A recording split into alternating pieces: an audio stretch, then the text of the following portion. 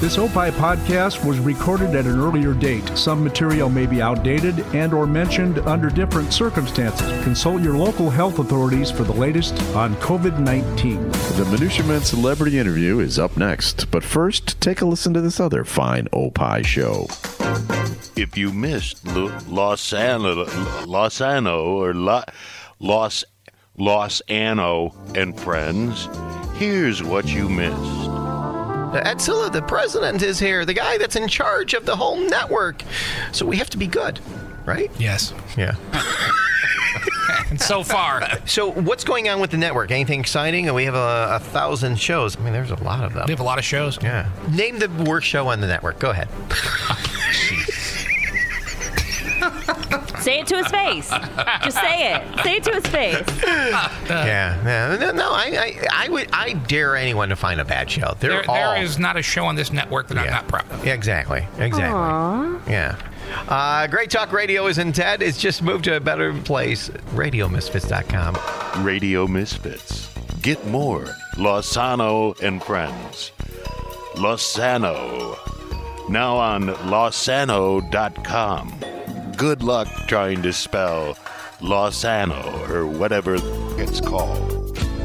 The following is a Tony Lasano podcast, an Opie production on the Radio Misfits Podcast Network.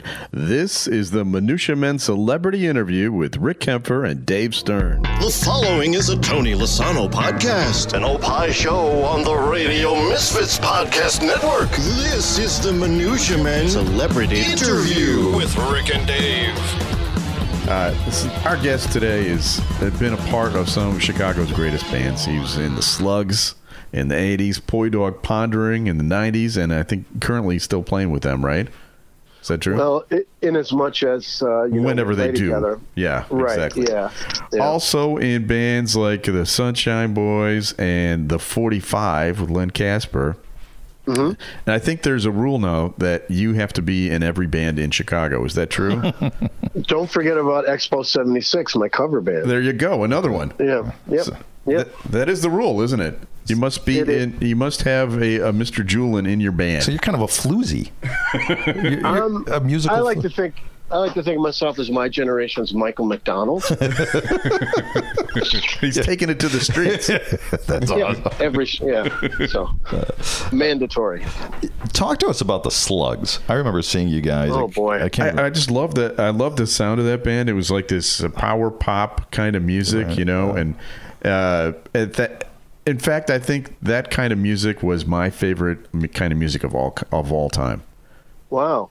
Well, it's. I think we probably had what you could describe as maybe a Midwestern sound. Like there was a kind of a beefy sort of pop sound that I guess we had once we sort of figured our sound out and got away from our kind of early Who influences and stuff, and we found ourselves probably playing music that was maybe a little more like the stuff that was going on at the time, the Replacements or REM. Right, exactly. That's sort of where we were coming from, and we certainly weren't the only band doing that kind of sound. It was, there was bands from Champaign and Titanic Love Affair or whatever that had that kind of sound that I think it was people who were of the right of a generation where you could draw influences on both classic rock, stadium rock, and maybe some of the newer sort of punk rock or new wave and stuff like that. So I think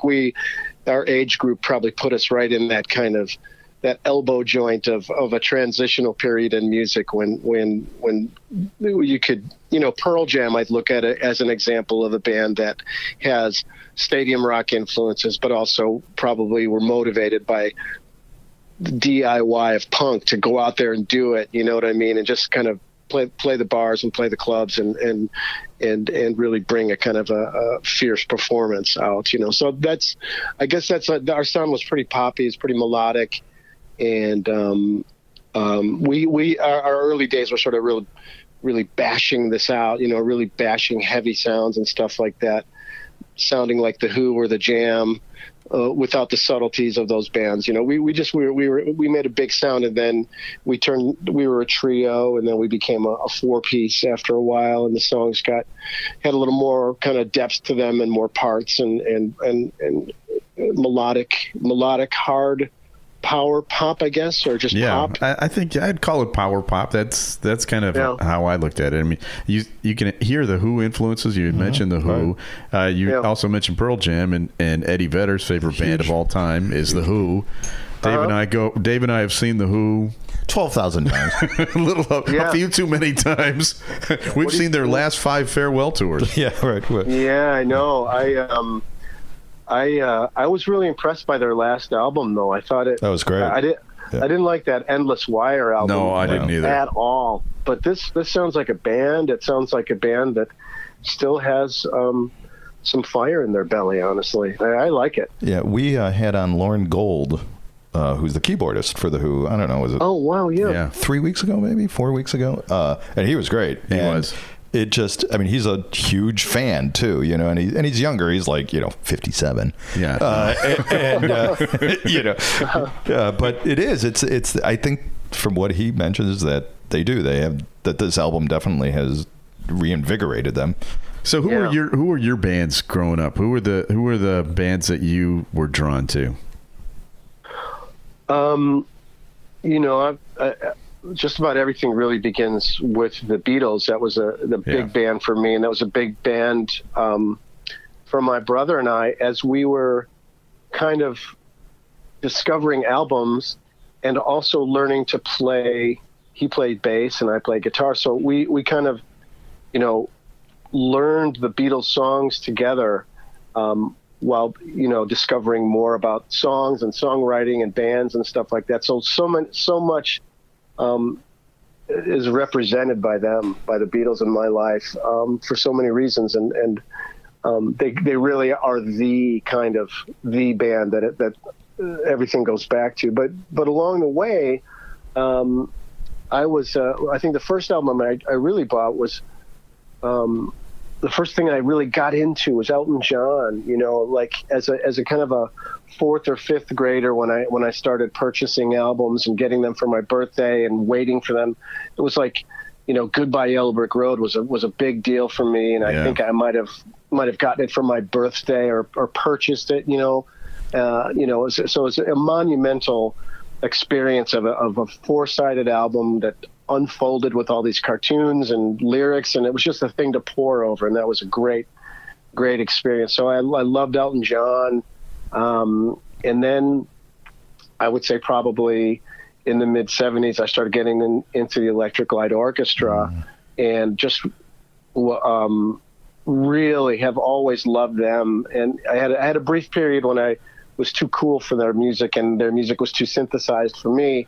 But then I went back and really kind of discovered some albums that I'd blown off by them. But they're a big group for me, and I feel like I learned so much from them, stole more chord changes from them than I have. And also Elvis Costello was huge for me, Bruce Springsteen, people I still really like and try to follow. Costello, I think I've not been as diligent with following him down everything he's done, but I've pretty much been along for the ride with Springsteen since I got into him in about 78 or something like that. You're basically describing my iPod with all of your choices. Yeah. So let's talk about Poi Dog Pondering, because that was a big time band that really made it. And there were several different incarnations of the band. We started in Hawaii, and then there was the Austin group, and then the Chicago group, and each one had a whole different lineup, basically. Yeah. So, there are very few great bands. Business model. For sure, yeah. There are very few bands that have that many different lifetimes, really. It's true. It's more of a kind of a slowly evolving thing than it is like a full rearrangement of the lineup. It's been a thing that has been, I think, morphing and evolving more than just flat out changing. But yeah, there was a group of them that came from Hawaii to kind of just busk across the United States, and they had a kind of a stronghold in San Francisco and toured the country, and at a time when I guess you could do that sort of thing. And wound up in Texas, and then that group experienced some real success with Sony Records, putting out 3 of their albums, I think. And but it was Frank Oral, the mainstay, moved to Chicago because there was a woman that he was involved with, and always a woman, right? Those dames always comes back to that. Skirts. So the love, it was just was her name love. Yoko? No. Okay. Bridget Murphy, who's a local artist. But anyway, I think that there had been some tensions within the Austin lineup, and there had been some frustration in terms of the record company not really getting the ROI that they wanted, and so Frank came up, and then Max Crawford followed him, and I had struck up a relationship with him because he would hang out at Lounge Acts, which is where I was working the door. I love that place. Yeah, so this must be, I don't know what year this even is. I don't, 89, 90, something like that, 91, I don't know. Anyway, so I got to know him and then started jamming with Max Crawford and Frank as they sort of put something together just very loosely just to keep playing music and make money and stuff. And I just became involved with them on these monthly, very loose kind of musical excursions at Lounge Acts. We do a show once a month, and that was also and I kept getting invited back to play guitar, and sometimes it'd be like you'd show up and be like, yeah, the drummer that we had last time, he didn't really work out. He Spinal Tap. Yeah, right. He combusted. A bit, yeah, or or the bassist drank too much, or whatever it was. But so, but then we just forged a really strong friendship, and then Frank decided that he wanted to recast Boy Dog Pondering in a Chicago lineup. And Susan Vels eventually also moved up here from Austin, a violin player, Susan. And, it turned into, and then that lineup of that band lasted until, I don't know, 2000 or something. So that we had almost 10 years of doing that. And then they changed direction, became a little bit more of a,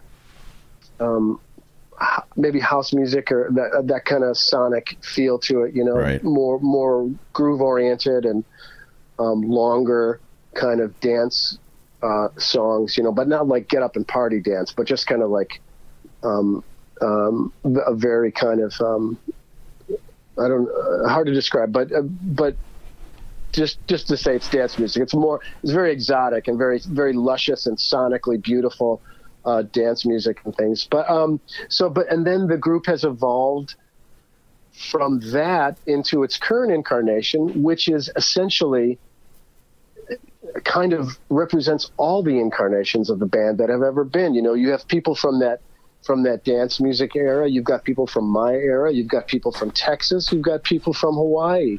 It's all come together, and you kind of, when we do a show, sometimes you don't know if it's going to be the full lineup or who's going to be playing, but people come and sort of pop in back in and out, like Paul Mertens, who's played sax with the band since my time of since 91, 92, and he'll go off and play with Brian Wilson, and he's been his musical director or his string arranger for the better part of 15 years or something like that. So I mean, it's this kind of I think there's a time when Walter Becker and Fagen said something to the effect of if you think of Steely Dan not so much as a band but as a concept. I don't know if that applies to Boy Dog, but what it is about that band is that it always is evolving. Whether it's the sound is evolving from a straight ahead like busking folk, raggedy kind of sound to like super slick to orchestral to hard rock to krautrock to drone rock. It's a band that does not. It's a band that follows its own muse. You know what I mean? It's like not bound to any conviction. If we like something and we all feel it, we'll do it. And the members represent such a wide range of people with such a diverse set of influences that the band can basically be anything it wants to be without being just a set of dilettantes or fakers. It's really this is a group of well-versed, intelligent players, fantastic players who love working together. And that's my very short answer. Okay, well, I mean, it's still rock and roll, though. So, in my mind, it's rock and roll. And, with rock and roll and being in a rock and roll band comes rock and roll stories. There must be some from that time that you can share with us. It's a podcast. You can swear, you can do drugs, whatever he knows. He knows podcasts. That's right.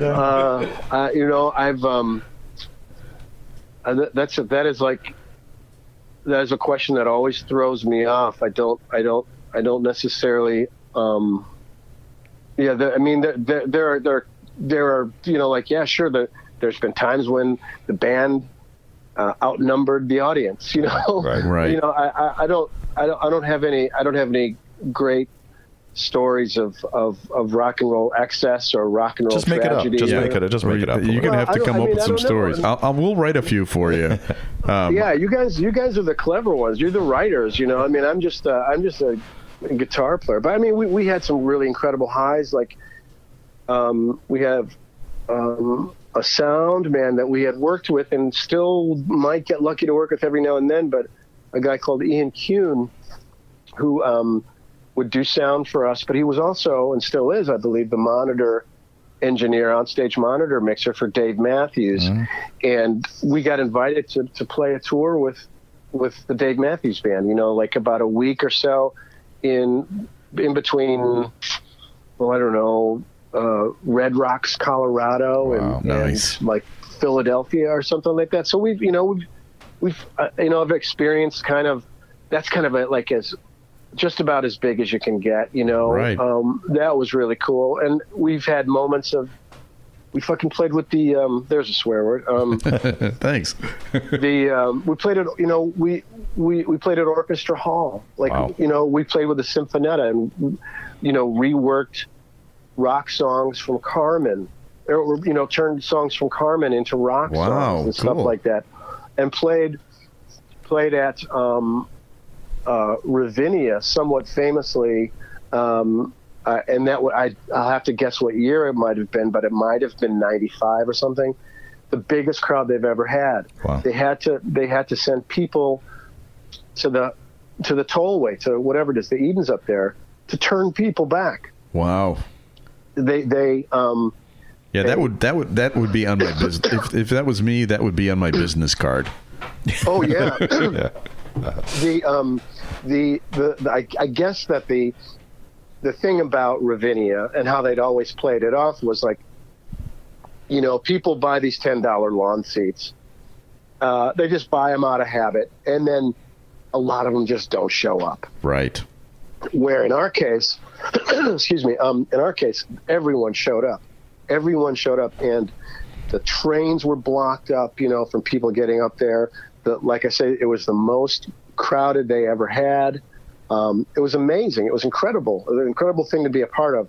There was some then unfortunate discrepancy the next day in that there was some kind of maybe the statute of limitations has run out, but I don't. You're not 100% sure. I'm not 100% sure about the details. There's this question of like, well, gee, that place was really, really packed. It was like, and I'm not sure if what was written on the check here goes along with that. Right. And so I think there was some friendly back and forth, let's say, between the band and the folks up there. So, and we have since played there a couple more times, so I think it got worked out. But so I mean, there was an incredible thing because, as we talked about the Slugs were. It seemed to be the only band in the great record label signing fury of 91 or 93, whatever it was. It feels like we were the only band that didn't get an offer. We didn't get anything. We held the door for everybody else, and we were running on some internal we would have internal struggles. As I say, my brother and I, we were in that band together, and that sometimes took whatever strife there might have been to a very different level when you have brothers involved. Talk to Ray Davies and Dave Davies. Or the Oasis guys. Yeah, whatever. right. Yeah, exactly. Right. Well, I think there are probably more crazy stories from the Slugs era, just in terms of the tension getting to be so bad that we'd fight it out on stage. I saw Aerosmith do that once. Yeah, really? Who was it? Who was involved? Steven Tyler was so loaded that he fell off the stage, and they had to prop him back up. And Joe Perry was so pissed that Tyler was screwing up their whole concert. He just started punching him. Oh, wow. It was in Springfield, Illinois, like 1984. It was, and then they stopped the show after like 2 songs. I'm like, this is great. Wow. That's heavy duty. Yeah, no, I mean, being in a band is weird enough, and it can be tension, even if you are making it, apparently, you know what I mean? Yeah. But we never had drug problems. We drank quite a bit, but we were playing, the Slugs were playing, it might have been one of our kind of Christmas pageants that we would do. We were playing at Lounge Acts, and during the course of the show, someone had gone downstairs and like robbed the place, robbed all the money that was being made that night. And it was in the middle of the show, or it's sort of coming toward the end of the show. It was the Ravinia people. Right? Allegedly. But then, so what happened was like, the club owner, Julia, came up to the side of the stage and said, "You guys got to get off." They wanted to shut the show down because of what happened, understandably so. But we were hammered, and I was taking my time getting off stage. And my brother looked up and was very, very mad with me and, "Get off. You have to get off." And what I did in my kind of breezy, drunken, self-assured, idiotic, asshole-ish way, kind of was like, "Oh, my brother, is so jealous that he can't get up here and then rapture a crowd like I am right now. Like I'm so funny and so clever." And he was really like saying, this is for much, like right, the reasons are, it's a bigger reason. It's not just me and you being my annoying little brother. It's like, get the fuck off stage.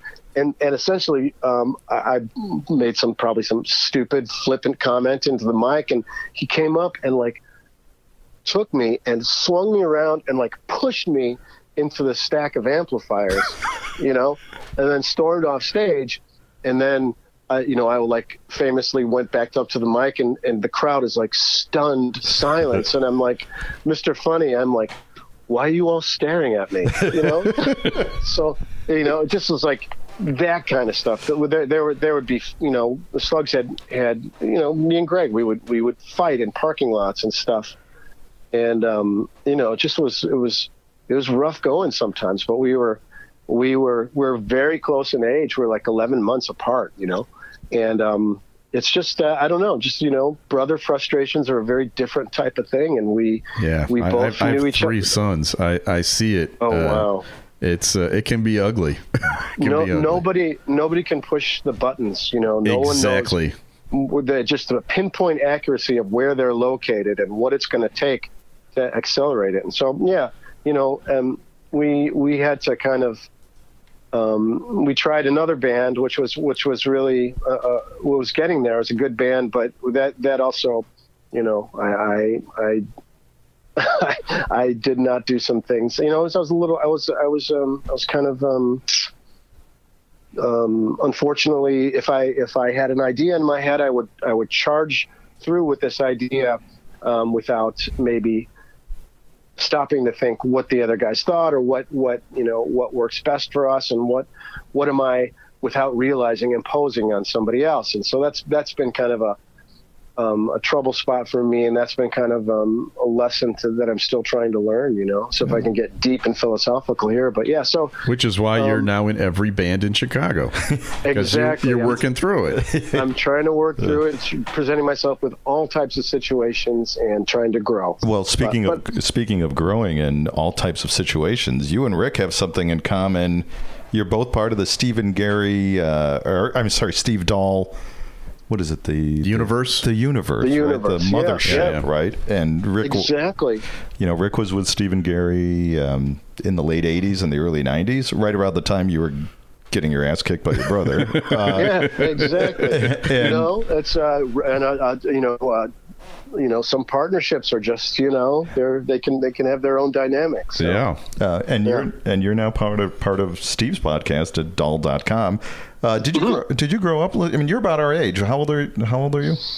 I am 57. Okay, so you're exactly our age. So we grew up listening to Steve. Did you grow up listening to Steve as well, or grow up as far as high school? Absolutely, from like day one, I believe. Yeah. And as you know, what that was like, what we would listen to before that, or whatever kind of parental controls were established on the home radios and stuff. And, for somebody to bring that kind of FM radio sensibility, that rock and roll sensibility, and you're being influenced by other kind of things at the time.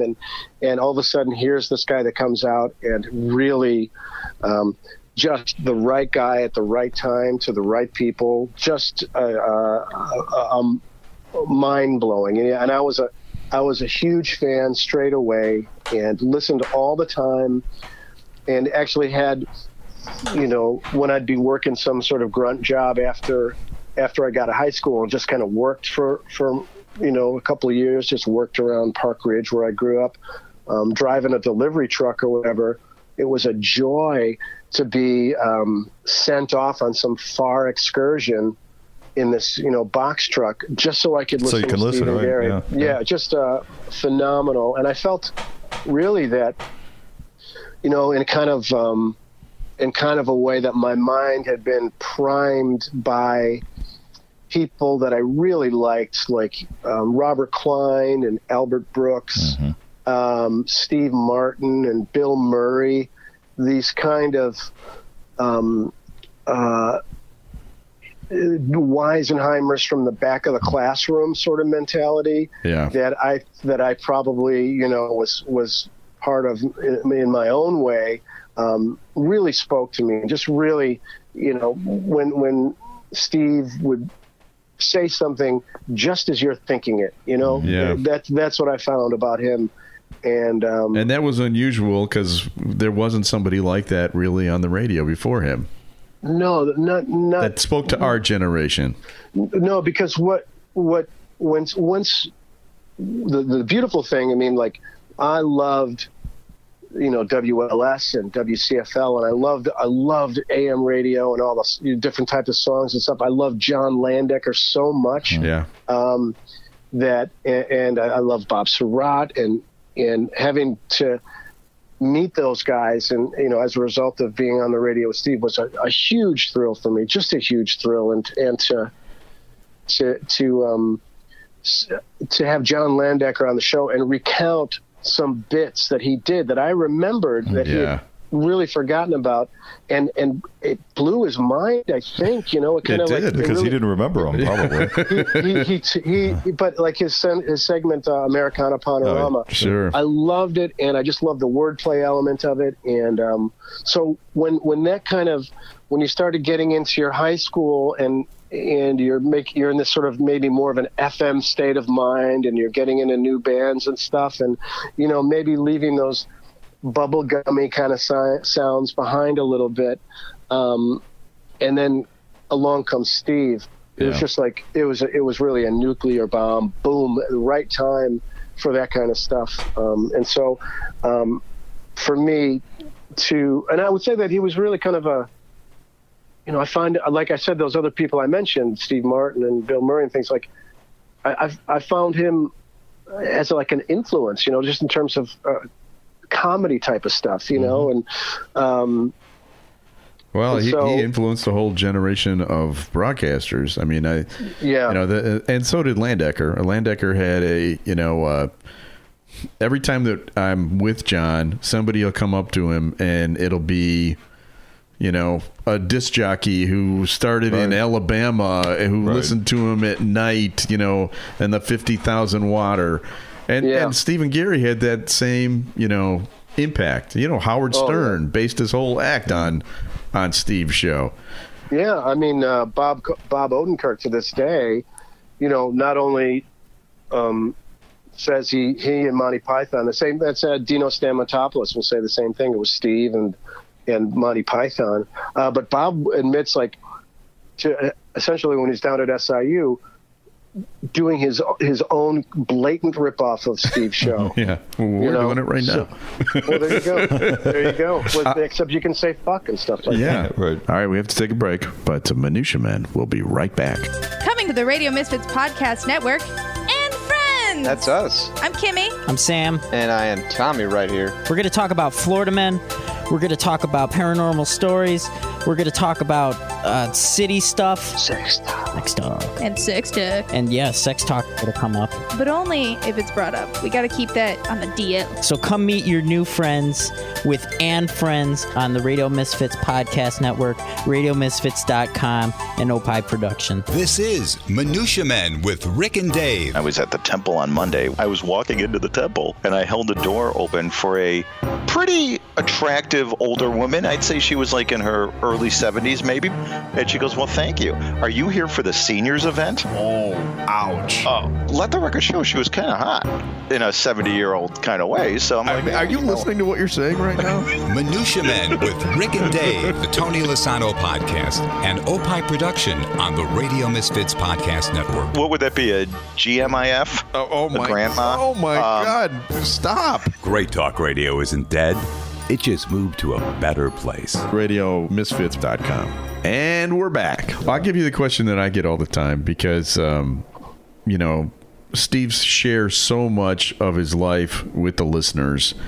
And he was really the first one to do that. And people always ask me if Steve on the air is different from Steve off the air. I know I have an answer to that. What is your answer to that question? He barely talks off the air. Yeah, it's true. I think he's more withdrawn. When I think the mic comes on, then he gets into that frame of mind that he needs to get into. But in terms of being different off the air, we have conversations before we start the show. But although maybe that because that involves a microphone and headphones, maybe there's some mental thing that he gets into. But no, I think with my experience, he's just as funny and sharp and nice and everything. Or, he can have. I think he's just a little bit more withdrawn. I think that the introverted side of him, once the show is out of his system, then I think he goes into the mode of back into observation mode. Yeah, you know what I mean? Almost like he's saving it. Whatever is going on in his mind, he's saving it for the show. Exactly. When I was a producer, I'd go in during every commercial break, and there was total silence between Steve and Gary. They were not yammering, what's going on, what do you want to do next? Nothing.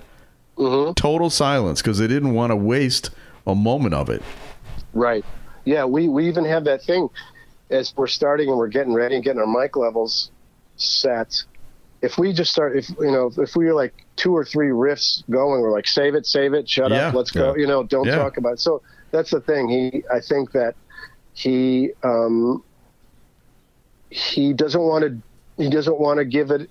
He wants to be in the moment as the show is happening. And so, it's, we're not going to read a story ahead of time off the air and then come back and read it on the air and pretend to be surprised by it. It's never the same. No, his whole thing, I believe, but to me, it's that exploration of, finding out about what's going on, the topic, how do I feel, what caused it, finding it out. And I think that's been the compelling thing about listening to him on the radio and stuff.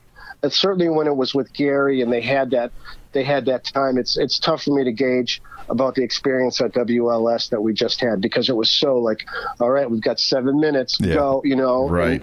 There was no time to explore anything at in any great detail that could, like one of those great elongated unboxings of some concept or thing that Stephen Gary could do. We used to have a rule when Albert Brooks would call in. That was, we'll drop anything and he just goes until he stops. Yes, because if you said, "Can you hang on a sec? We'll be right back," he'd say no. Mm-hmm. And he would never hold on. He's like, "No, I'm doing this now." And there were times when he would throw us off by like 3 hours. The commercial break, we've gone like 45 minutes. We haven't done a single commercial, and I'm like, "Ah, crap!" But it was gold. People still remember those calls. Oh my God, yeah. I mean, and that was one of those things. If I'd be out on one of those delivery drives, if Albert Brooks is on, I'm staying in that truck. Yeah, even exactly. I'm not dropping off the wedding tent until Albert or the hangs liver up. or the kidney for the transplant, right? Exactly. Yeah, they're gonna have to tough it out. They're gonna have to tough it out. So, but that's true. That was as gold as a situation to hear those guys talking with Albert. And we just played some Albert on the show today because Steve and I referenced one of that Albert phone calls bit and on a text chain, and we just started. So we played a bit of that, and it was just it was great. So it's good that radio hasn't changed at all. Right, exactly. Yeah, right. It's reassuring to know that some things have weathered the wrath of the bean counters and all that. So speaking of radio, I don't think a lot of people realize that you kind of grew up in a radio family. Your uncle Wayne was a morning man at WFYR back in the day, and he did some pretty groundbreaking stuff. I mean, he was doing character voices, and I think he later went on to work with Dick Orkin. Tell us a little bit about your uncle and what he was like, and some of the things that he did. Well, he had an overnight show on WDAI that every once in a while there'll be a reverent note directed to me from a fan, and it was on really late at night, and so sometimes it would be very tough for me to listen to it and stuff. But I would remember really wild stuff that he would do. Like there's this Grand Funk Railroad song that fades out. I'm getting closer to my home. It just goes out. Like on this, I'm getting closer to my home. He had edited it. So like that fade out when they're just saying I'm getting closer to my home is like 10 minutes long. It just kept going and going and going. And he was he would get drop-ins like Robert Klein would come out and hang out and do the show with him after he finished up playing, Mr. Kelly's or something like that. Yeah. Steve Martin would come and hang out and because the club was in the same building. Right, in the lobby. Yeah. He was well, my dad, who's 7 years older than Wayne was, my dad was a TV director at WGN for decades. He started in the mailroom and then became you're Mr. director. Media. Well, that's how I grew up. It was when I was a kid, I did commercials for Wholesome Bread because my dad was the director and stuff. And I'd go down and get waved into the Bozo show during a commercial break. Didn't VIP man behind? Didn't have to wait the 7 years for tickets and stuff like that. But so it's still an amazing thing if I get to go back to play with the band on WGN. Just those hallways. I grew up there, and it was just an amazing thing. But my dad was on the TV side, and my brother is a TV guy. He used to work for the Big Ten Network. He's won a couple of Emmys for, his editing. He's just fucking brilliant. Just great. So talented. Really he was really at my dad's knee during the TV side. And I, a little bit sort of graduated towards Wayne on the radio side. And Wayne was turned me on to some great comedy albums. He inspired me with his work as a commercial voice actor and also as a writer with his wife and partner Penny Lane. Yeah. And was always gracious to me with any sort of comedy things that I would try out on him. He, like I said, was really encouraging and was a big jazz music fan. I think he said he was in the Army with Eddie Harris, the sax player. Wow. And so he was like really hip to kind of more bebop jazz and more modern sounds and stuff like that. So, and then plus the thing is like he lived in his backyard, sort of backed up to a park up on the very far north side of the city. And just to see the fact that he got to sit at home all day and goof off and shoot baskets and stuff, I was like, oh my God, I want to do that. That's a good job. That's what I want to do. That's the job to have, you know? So he was